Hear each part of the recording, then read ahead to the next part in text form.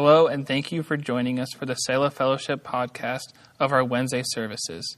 We are currently studying through the book of Exodus. Please open your Bibles to Exodus as we dive into our study this evening. So we've been studying the civil and the social kind of laws of how they're supposed to live, how they could be right with God, and that's basically what it is. And the laws are good, In fact, you might have heard as, we were going through them over the last few weeks, a lot of Western cultured laws that sounded familiar. Like, well, that sounds like one of our laws, or yeah, that's kind of how I was raised to believe that or to know that.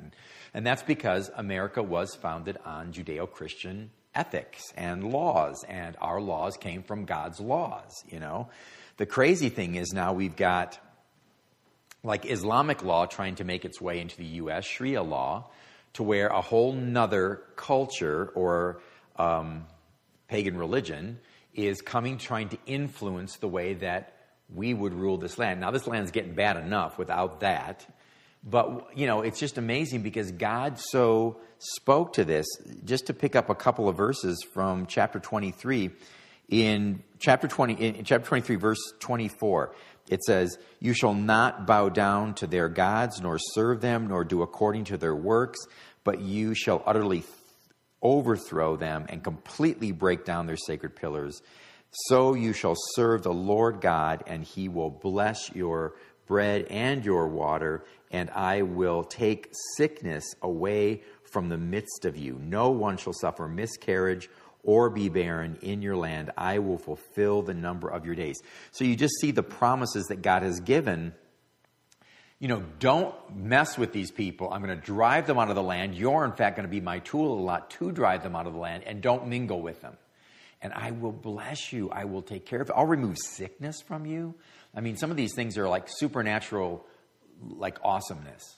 Like God would actually show up by blessing the nation so much. And then we get down to verse 32 and 33. "You shall make no covenant with them, nor with their gods. They shall not dwell in your land, lest they make you sin against me.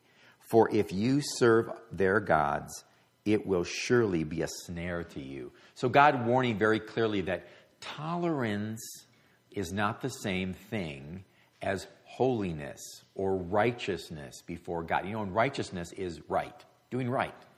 And we're told to be righteous. In fact, we have the righteousness of Jesus Christ covering us. But in that, then, we are to have righteous works that pour forth from our hearts because we are confessing with our mouth that Jesus is Lord. Romans 10. So the idea that then we would be kind of nulled into, just this idea of tolerance and other faiths, and you can have your gods, we'll have our gods and things. You can see how God warned how that would break down a nation, and you can see how our nation is being broken down, right? So it doesn't work. But the law is good. In fact, when David talks about in Psalm 1, when he says, "Blessed is the man who walks not in the counsel of the ungodly, nor stands in the paths of sinners, nor sits in the seat of scoffers, but his delight is in the law of the Lord, and in his law he meditates day and night." Basically, chapters 21 through 23 is the law. It's the covenant that David was talking about when he wrote that psalm. And so you just see the goodness of it, right? Now, as we get into chapter 24, it's nice because as God has brought the law, he's showing us our sinfulness with the law. He's shown us our need of a Savior because of the law. Now, because of our sin, not because of the law, but the sin revealing it to us. Now in chapter 24, we get the love and the reconciliation. We get the sacred sacrifice of the blood that now comes in. And of course, great night. I love it when the scriptures that I'm teaching totally correspond with physical act, and we're going to celebrate communion tonight, which is all about the blood, right? This is what God has done. So let's begin in chapter 24, verse 1. "Now he said to Moses, 'Come up to the Lord, you and Aaron, Nadab and Abihu, and 70 of the elders of Israel, and worship from afar. And Moses alone shall come near the Lord, but they shall not come near, nor shall the people go up with him.'" So interesting. God invites Moses now, to come up here on the mount. Now, everybody else has to notice worship from afar. So 2 things that I observed in this. One is the reality of what the law gets you. It does not get you close to God because it's impossible to keep it entirely. And if you break the law in one aspect or one point, you're guilty of it all, Scripture tells us. So although it points to our sin and it makes us aware of our sin, it doesn't offer us any power or help in overcoming to be what we need to be, right? So now, though, in Christ Jesus, this is what the Scripture says in Ephesians 2:13. But now in Christ Jesus, you who were once far off have been brought near. How? By the blood of Christ. That was us. We were far off. We were like the 70 elders. You have to stay back there, to worship me. Don't get close because, it's not going to go good, right? Hebrews chapter 7, verse 18 and 19 says, for on the one hand, there is an annulling of the former commandment because of its weakness and unprofitableness. So again, talking about what the law couldn't do. There was a weakness in it. For the law made nothing perfect. On the other hand, there is the bringing in of the better hope through which we draw near to God. And of course, being from the book of Hebrews, you know that what the author is speaking thereof is Jesus Christ. That whole book of Hebrews is all about the better way in Christ. That every other way, you look at Moses, you look at the laws, you look at the angels, any other kind of way of thinking to get to God is not going to benefit you. Christ is the more excellent way. And so just taking that out, because again, the law was of no profit. It can't help us in any way. All it can do is push us, right, to the Lord. Now, of course, we live by grace in that relationship. And Hebrews 4:16 tells us to come boldly before the throne of grace that we may obtain mercy and find grace to help in time of need. Will you accept the invitation tonight to come boldly to the throne of grace, to help, to obtain mercy in that time of help that you need it right now? No better place than before the communion table, right? The veil has been rent. The invitation is intimate. You get to come on in and call him Abba, Daddy, Father. Very intimate term in the Hebrews, right? Another observation, though, and almost touched on the negative part of it before, but there is a positive where he says that, you who are afar off, you are still supposed to notice, come and worship. Even if you're far off, you're told to worship. Which just says to me that sometimes when I don't feel close to God, I don't feel that there's an intimacy or that I have that connection immediately, right? I am still supposed to come and worship, even if I'm feeling afar off. Because, why? Coming to God is not about feelings. It's not about experience. It's about what the Word of God says to me.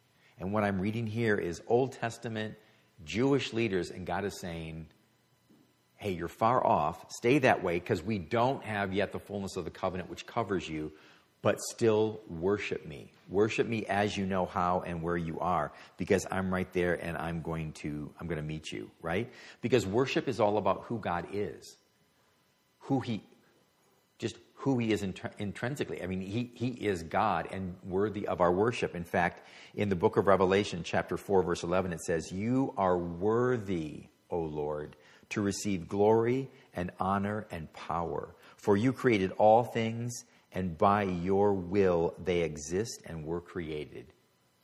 God, he's God. And that's why we worship him. It's not about what I can get. What I need help with, or rescue me, or clean up my mistakes, there's all those things that he welcomes us in prayer to come to him about. But first and foremost, we are to worship, even if we're not feeling like it, because of who he is. Just that ongoing awareness of relationship, right? Now, music's a big part of that. And I was just thinking how beautiful it was that Katie cut off all the music and it was just a cappella on that song, because we don't have to have music. You know, some people get in battles about that. They won't worship because, well, you guys don't use guitars, or, oh, you guys have bongos. Whoa, Satan, you know. And they won't like just bring their heart and hear the words and understand the worship that's worthy from them to God. But they have this, well, it's got to be a hymn, or it can't be a chorus, or it's, you know, they just have certain things that stumble them and mess them up. And I just see here that there's just an absolute coming, drawing near. It's all about relationship. It's all about being in the fellowship, being in the service, being the part of the body that you're supposed to be, because you are part of the body of Christ, right? And with that, then surrendering to his will and purpose for your life. It's not, well, I want to do this, God, so please come along, make this happen, do it this way. This is my plan. It's becoming part of the body as he moves it forward, you know, and really committing to that. That's so much what I need to understand in here. And I see it Old Testament going right into the New Testament. Remember, this is always a picture of what we get fulfilled in the New Testament. Old Testament is just a picture, right? So Moses came and told the people all the words of the Lord and all the judgments, and all the people answered with one voice and said, all the words which God has said we will do. Now, that's a good thing. I don't want to make fun of that or make light of it, because the motive, the MO of our lives should be to follow God in what he says to do. I will do. But there's always this tension, right? When people are making comments with that kind of boldness, or it's almost like a self-sufficiency or a confidence that, like, yeah, we're going to do this. We are going to do everything you say. Really? I mean, you got to be real with God. That's what he's looking for. Remember, Peter said to Jesus in Matthew 26:33, even if all are made to stumble because of you, I will never be made to stumble. How did that work for him? Cock-a-doodle-doo. Right? So watch it, because coming to God is so much more about a humbleness of understanding who we are in weakness, and yet the power he's given us by his Holy Spirit to walk in self-control, walk in love, make right judgments by the wisdom that's available to all without reproach, like James says. Ask, you'll receive. Right? But we don't tend to walk in those humbly, but almost in an arrogance, feel like, yeah, I'm walking with God. I know he lives within me. Got the Spirit. I'll just make some decisions and we'll roll the dice, see how these things work out. No, he's saying don't do that. Come to me and let's reason together and let's walk together in rightness. And you don't have to do it with a cockiness. Just come. I just read the verse about coming boldly before the throne. That's not a boldness that speaks of my arrogance or confidence in what I can do. That is speaking about the confidence of the door being open and me being able to come intimately right before him to ask for help in time of need. And notice it is for me to ask for help, because I need help. I can't do this, So I saw that with the king of the people's bold, kind of, yes, we'll do this, and our yes is supposed to be yes, and our no is supposed to be no, and anything beyond that, we're told in Scripture, is sin. But I also want to make sure that I'm always seeking God and have a dependency upon him, that I'm able to walk in those graces, And Moses wrote all the words of the Lord, and he rose early in the morning and built an altar at the foot of the mountain, and 12 pillars according to the 12 tribes of Israel. Then he sent young men of the children of Israel, who offered burnt offerings and sacrificed peace offerings of oxen to the Lord. And Moses took half the blood and put it in basins, and half the blood he sprinkled on the altar, and then took the book of the covenant and read in the hearing of the people. And they said, all that the Lord has said we will do. And they add a little thing on here, and be obedient. Right? So they're adding that this time. And Moses took the blood, sprinkled it on the people, and said, this is the blood of the covenant, which the Lord has made with you according to all of these words. So you get the picture here. Moses wants it in writing So now he takes everything that he's communicated by the people by saying, this is what God has said, and he writes it down, right? Because he wants them to really know what they're signing up for, literally. You know, it's a covenant, it's a contract, right? So now sacrifice enters in, though.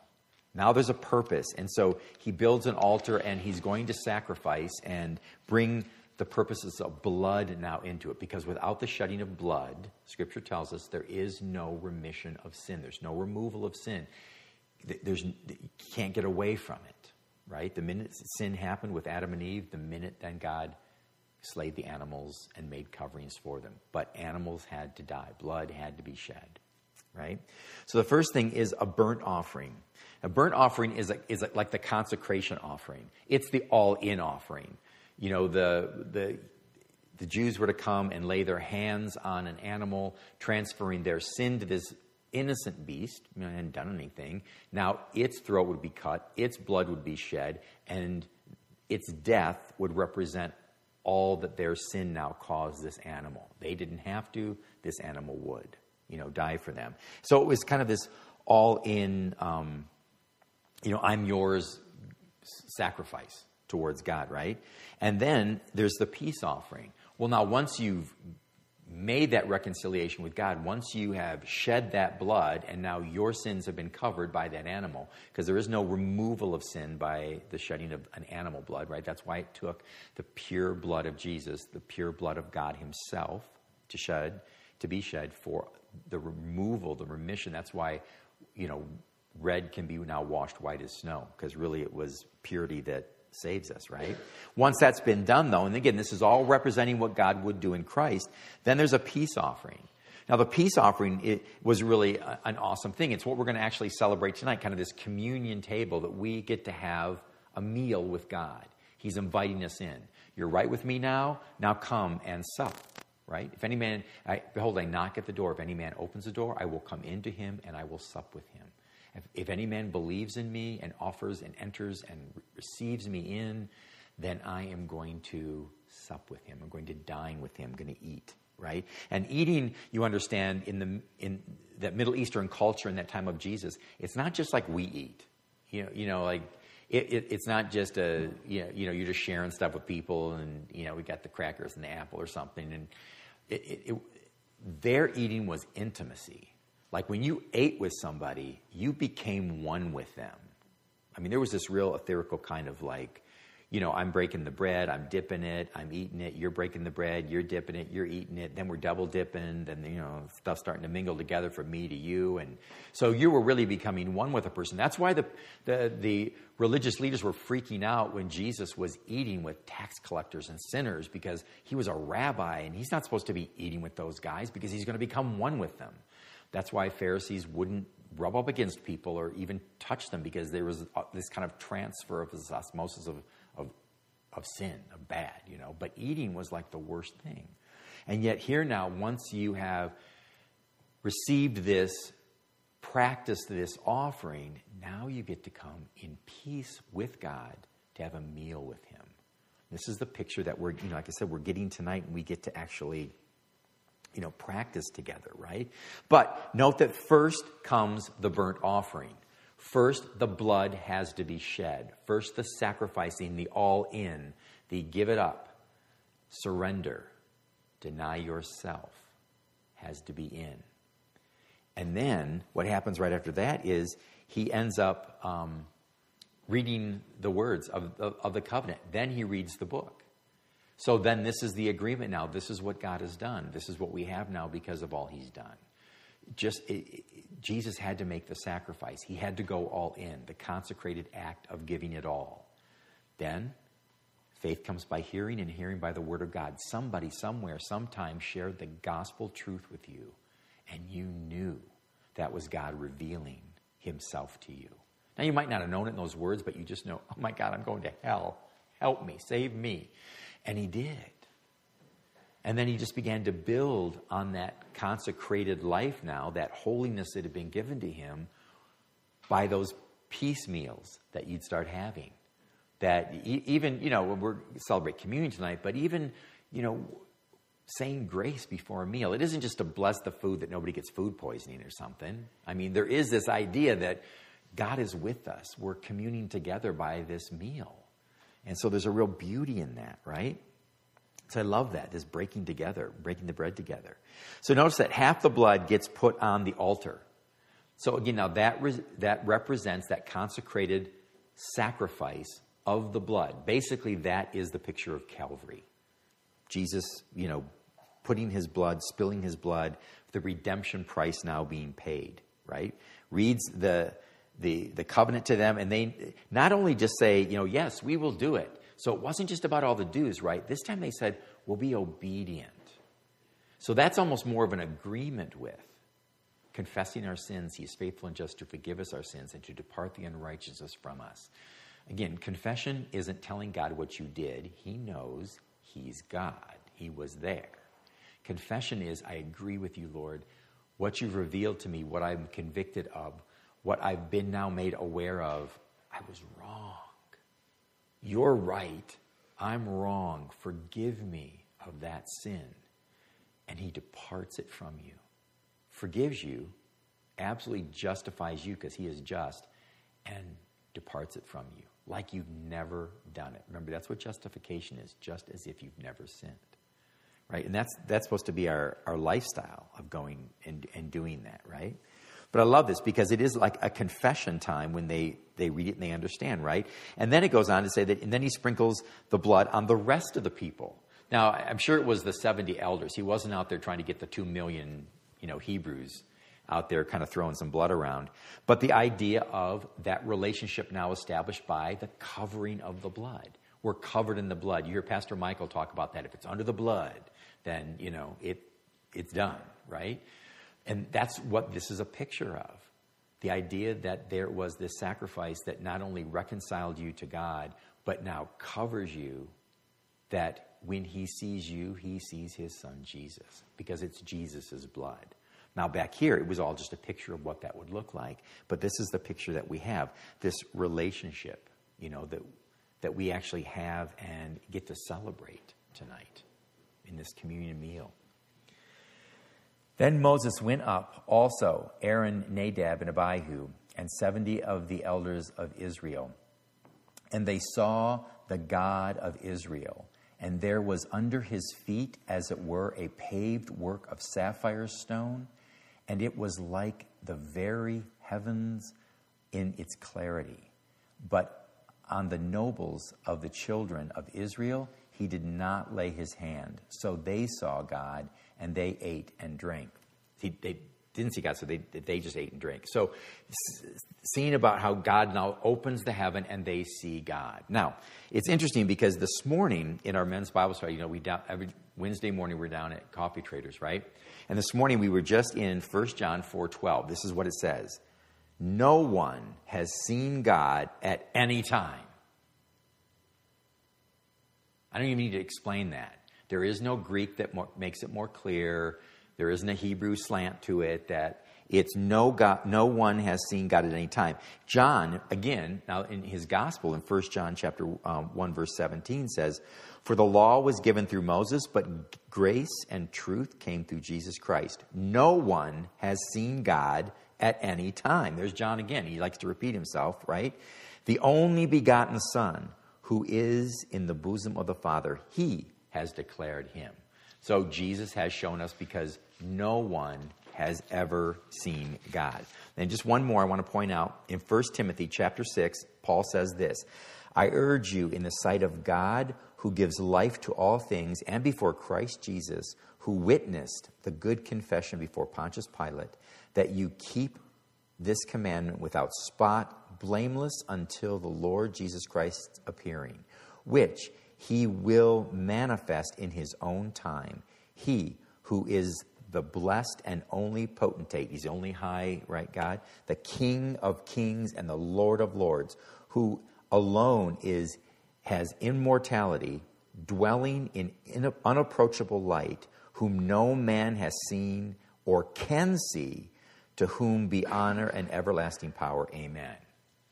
So there's Paul now bringing up, that same idea that nobody gets to see God. Contradiction? Just wanted to sit there for a minute. No, Trinity.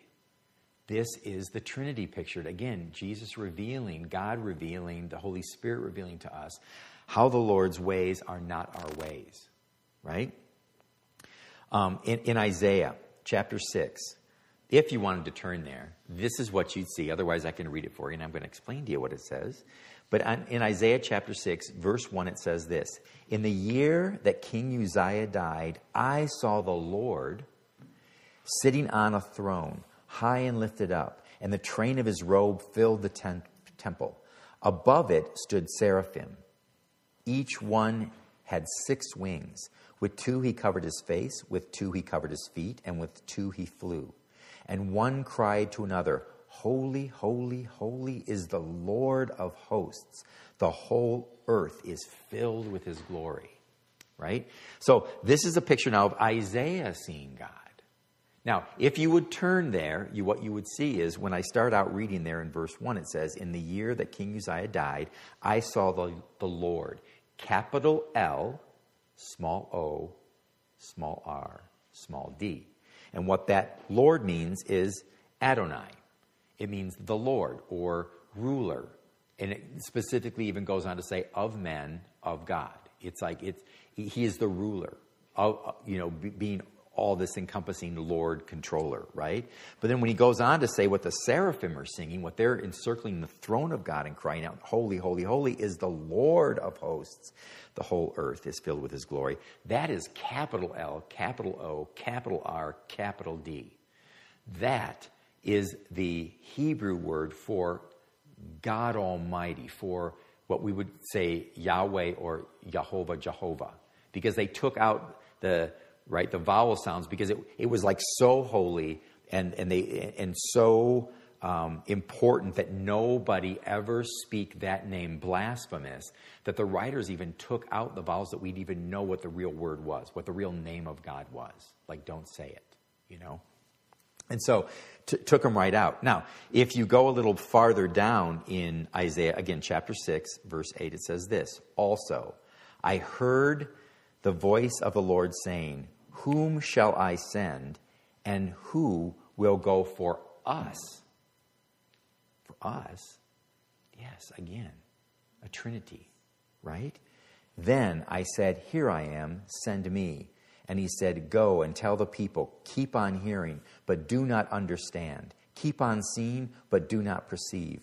Make the heart of his people dull, and their ears heavy, and shut their eyes, lest they see with their eyes, and hear with their ears, and understand with their heart, and return and be healed.'" Now, again, why did I read all that? Well, because just to show you that God right there in Isaiah is promising that his Messiah will come, right? The Lord is going to come. He's the host, right? He's going to send him, and he's going to come and offer salvation to his people. He's not going to force salvation. It's not by osmosis that you get it. It is that he offers it, and you have to receive it. You have to accept God's offer of his grace that comes through faith in the sacrifice of his son, Jesus, right? Now, I will ask you to turn to John's Gospel, chapter 12. Just because we're going to read a few things there. And I think this is just important to see what Moses and the elders are going through, what we have today in Christ, and the access, what that really means for you and I tonight as we come to the table and sup with our God, right? So in John's Gospel, chapter 12, I'm going to begin in verse 37. "Although he had done so many signs before them, they did not believe in him." So, of course, we're speaking of Jesus, right? "And the word of Isaiah the prophet, that the word of Isaiah the prophet might be fulfilled, which he spoke. 'Lord, who has believed our report? And to whom has the arm of the Lord been revealed?' Therefore, they could not believe, because Isaiah said again, 'He has blinded their eyes and hardened their hearts, lest they should see with their eyes, lest they should understand and their hearts be turned, so that I should heal them.' These things Isaiah said when he saw his glory and spoke of him." Now, you understand that seeing his glory and speaking of him is what I just read to you from Isaiah chapter 6. Isaiah seeing the Lord high and lifted up. Now again, just to touch on that, it almost sounds like God is cruel. Like he's blinding people so they can't receive Jesus. Like he's actually damning people to eternally being lost. That's not what it's saying. What God is saying is, which is a principle that he laid down really clearly with Pharaoh, is that if I reveal things to you, like it started out there in John saying how although Jesus did all these signs and wonders, they would not believe in him. God will honor a heart that says, no, I won't believe. God is showing, he's revealing. Revelation of God is the only way to come to Christ. You can't figure it out. It doesn't make sense, right? And that's why actors can read the Bible, because, somebody gets a part in a play and they're going to play Jesus, so they read the Bible or something to get kind of a, they want the Jesus vibe, But that doesn't mean they get saved. Now, in some cases they have, because the overwhelming truth creates a faith in them that then they come to faith in Christ. But there's no guarantee. That's why there are so many that can read the scriptures and still mock them. Because if they choose to say, no, I will not believe, I will just read without believing, then God will firm up that heart, just like he did to Pharaoh. Pharaoh hardened his heart. Pharaoh hardened his heart. Pharaoh hardened his heart. Now, understand, every time that Moses came to Pharaoh and said, God says, let my people go. That's God's word coming. And Pharaoh would go, no, I will not let your people go. Harden his heart. No, I will not. Harden your heart. No, harden.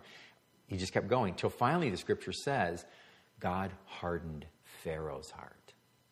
Now, it's interesting, and I pointed this out on Sunday to the guys when we were teaching DTS, that if you go back and you read, I think it's in chapter 9 that Exodus that God hardens Pharaoh's heart. But it's in chapter 7, it's the first time it says that Pharaoh hardened his heart. And he hardened his heart the first time when Moses threw his rod down on the, we've all seen the movie, right? He throws his rod down on the ground, it turns into a snake. And then Pharaoh calls his magicians, and they throw their rods down, and they turn into snakes. See, so right away I'm saying, oh, so there's a work of God, huh? Well, my boys can do it too. And they come and they do it. And so at that point, Pharaoh hardened his heart. Now, what he didn't get was the fact that Moses' snake devoured the other two. So you might be able to do a little trick here, but it's never going to overcome the power of God and the truth. And that was the picture. And Pharaoh chose at that point to not believe the sign. See, that just put him on a road. Now, where is that road of people just, I'm not believing, I'm not believing, I'm not believing. And the scripture says that God's Spirit will not always strive with man. There is a point where God goes,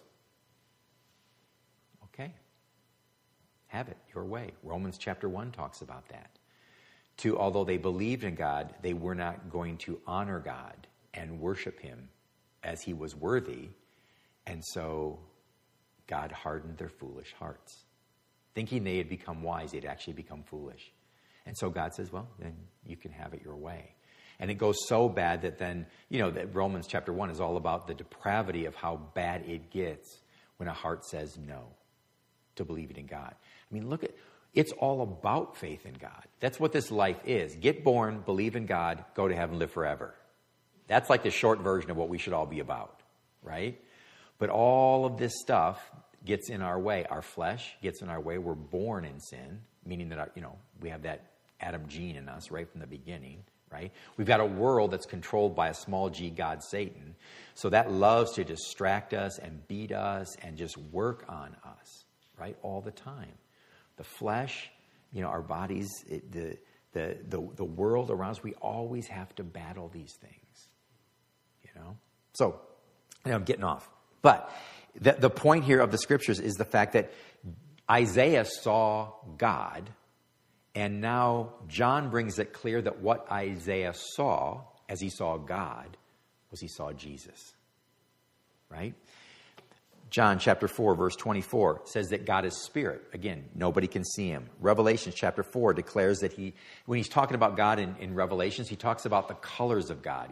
He's like a sapphire. He's like a sardine stone. He's like an onyx. Kind of this, and he's got a rainbow that surrounds his throne, right? In fact, later on in Revelation 22, it talks about how in the new heaven, there is no sun because God is the light.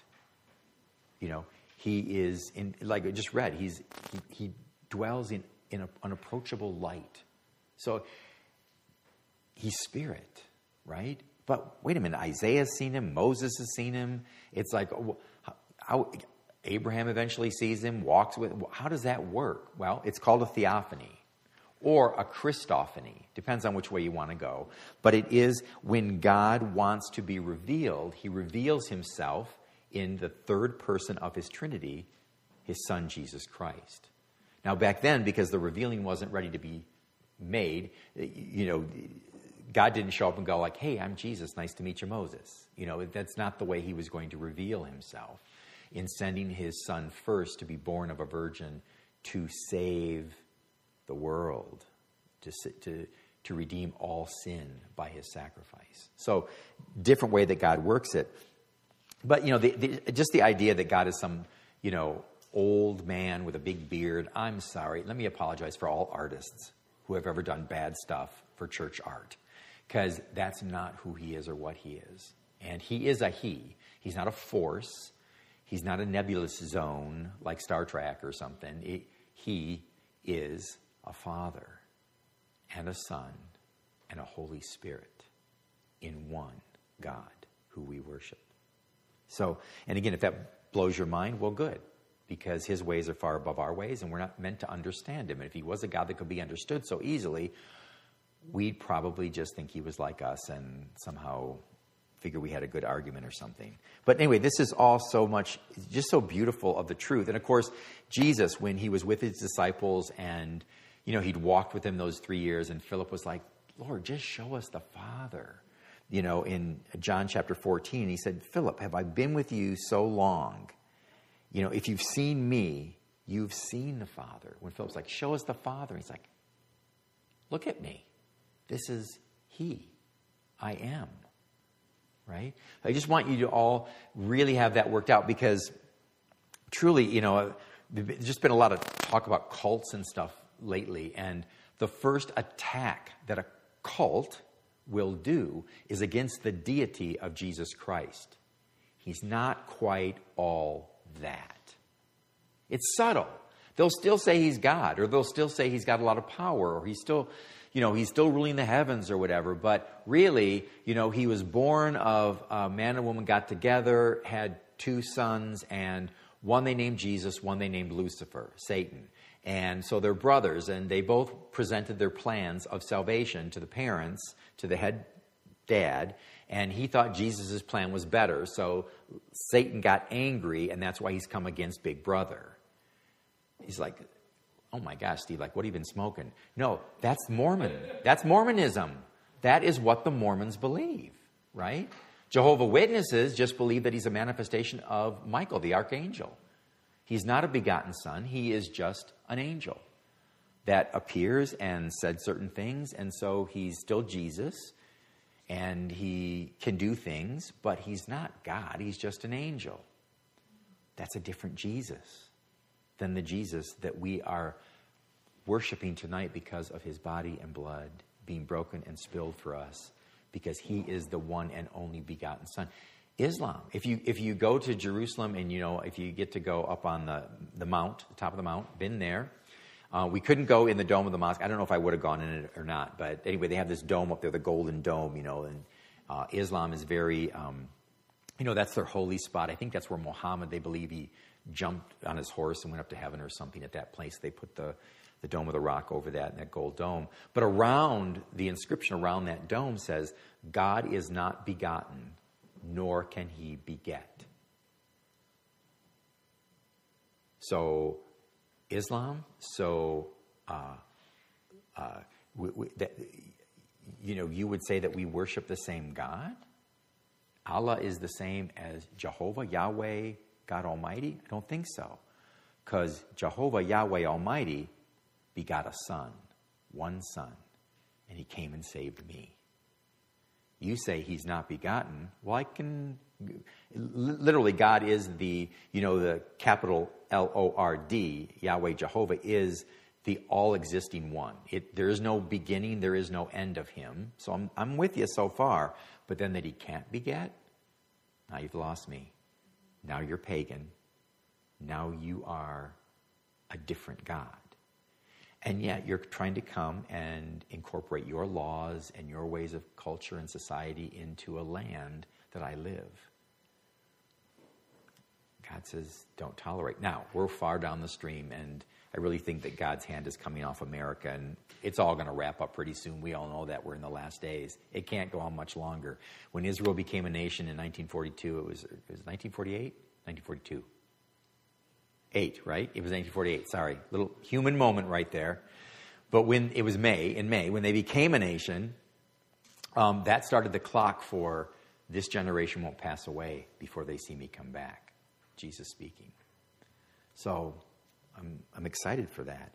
But what we do in the meantime until he does is we need to keep focused on the right Jesus and be in relationship with him. 1 John chapter 2 says this, who is a liar, but he who denies that Jesus is the Christ. Christ meaning the Messiah, the anointed one, right?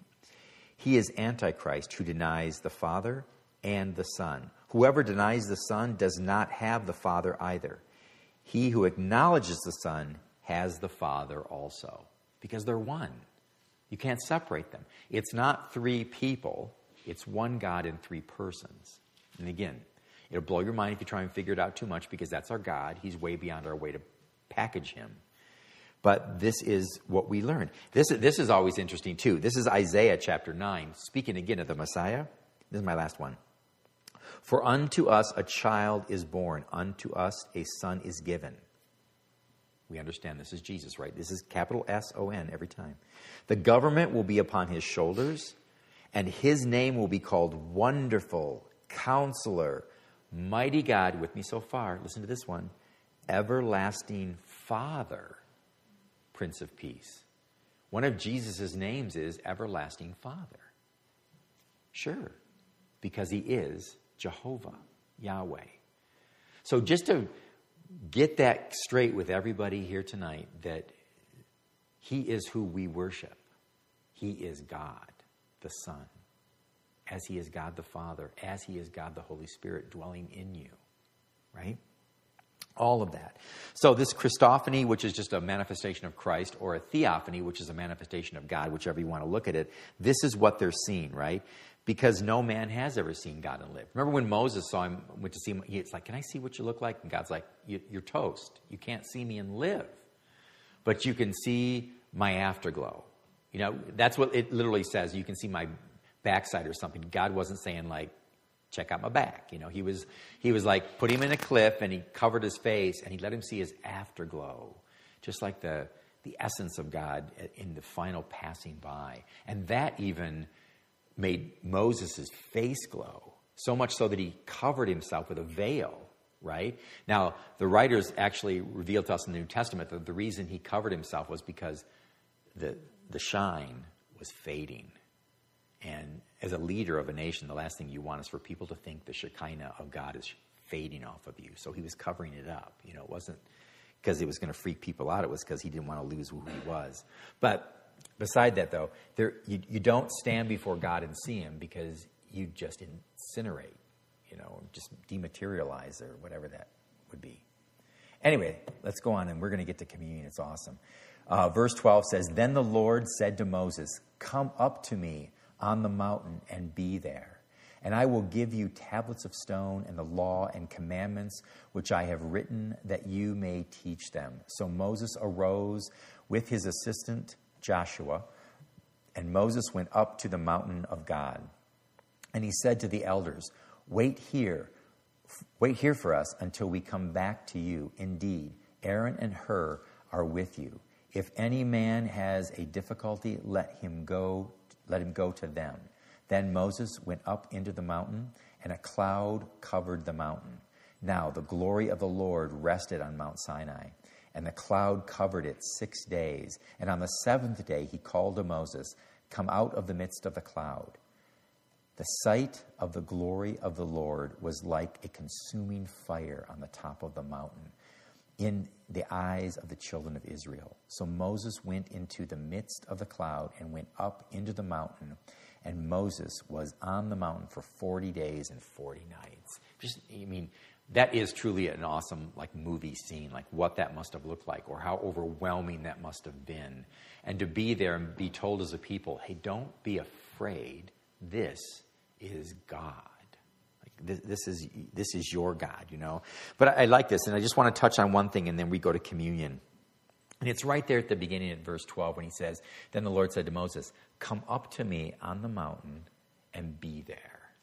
Now, I wasn't around on the inception of the Ignite program with Pottersfield, but I do know that they have a time called On the Mount, short for On the Mountain, right? And the idea is that you go to this place and spend it with God. You spend time with him daily. And that's what he basically says. Come up to the mount and be there. So just come up and read a few things or say a few things or even sit there and think about a few things. Be there with me. That's what that phrase means. Be here, right? So we actually have, in our work environment here now, an hour a day when people need to spend that time with the Lord. And you can see how God is inviting that and wanting that because it's all about the relationship with him. So I encourage all of you, to make sure that you are spending on the mountain time with God. You have a relationship with him. He is your daddy. He has redeemed you from your sins. He has given you a new life. You're a new creation in him. Old things have passed away. Behold, all things are new. You've got it all in him. It's all in Christ. Everything. To not spend time with him, to not invest in relationship with him, really dangerous territory. Now, his love never fades. Nothing can separate you from the love of God. Just read the end of Romans chapter 8, and you're like, boom, God loves me. Yes. But how are you connected with the plan and the purpose, the part of the body, and the gifts and talents that he's given you to be able to manifest him to this world that is dead around you? And he would have them to look at you and go, can I have some of that? What are you drinking? Right? And what you should be drinking is the living water. So that the world would ask. 1 Peter chapter 4:10 says that every one of us has been given a gift to manifest it, to manifest the grace of God to each other. Right? So without that manifestation, we're not fulfilling who we really are for him and his purposes. And his purpose for us is really to manifest it, that we might take the ministry of reconciliation out into the world, because we've been reconciled. That consecration offering, that first burnt offering. And now we have peace with God. Peace because of his blood and because of his body. Not because of what we've done, not because of what we were able to manifest or to bring or anything. You just see that this is all, he's saying, come up. And I like how it even ends right there, where it says, the sight of the glory of the Lord was like a consuming fire, right?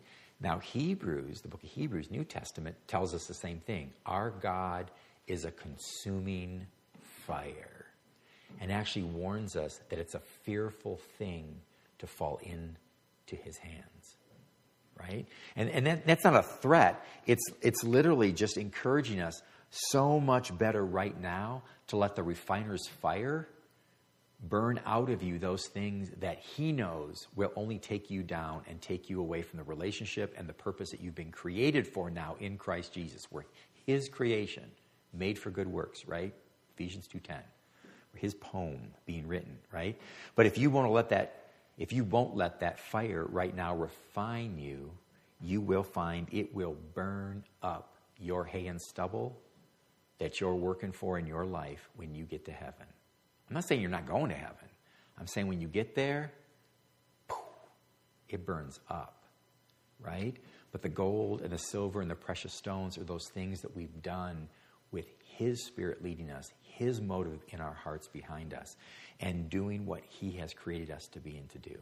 And I think that's, as we come to the table tonight, what we should remember the access we have, capital A, access, through the blood and the body of Jesus Christ, our Lord, our Savior, and yet still our brother and our friend.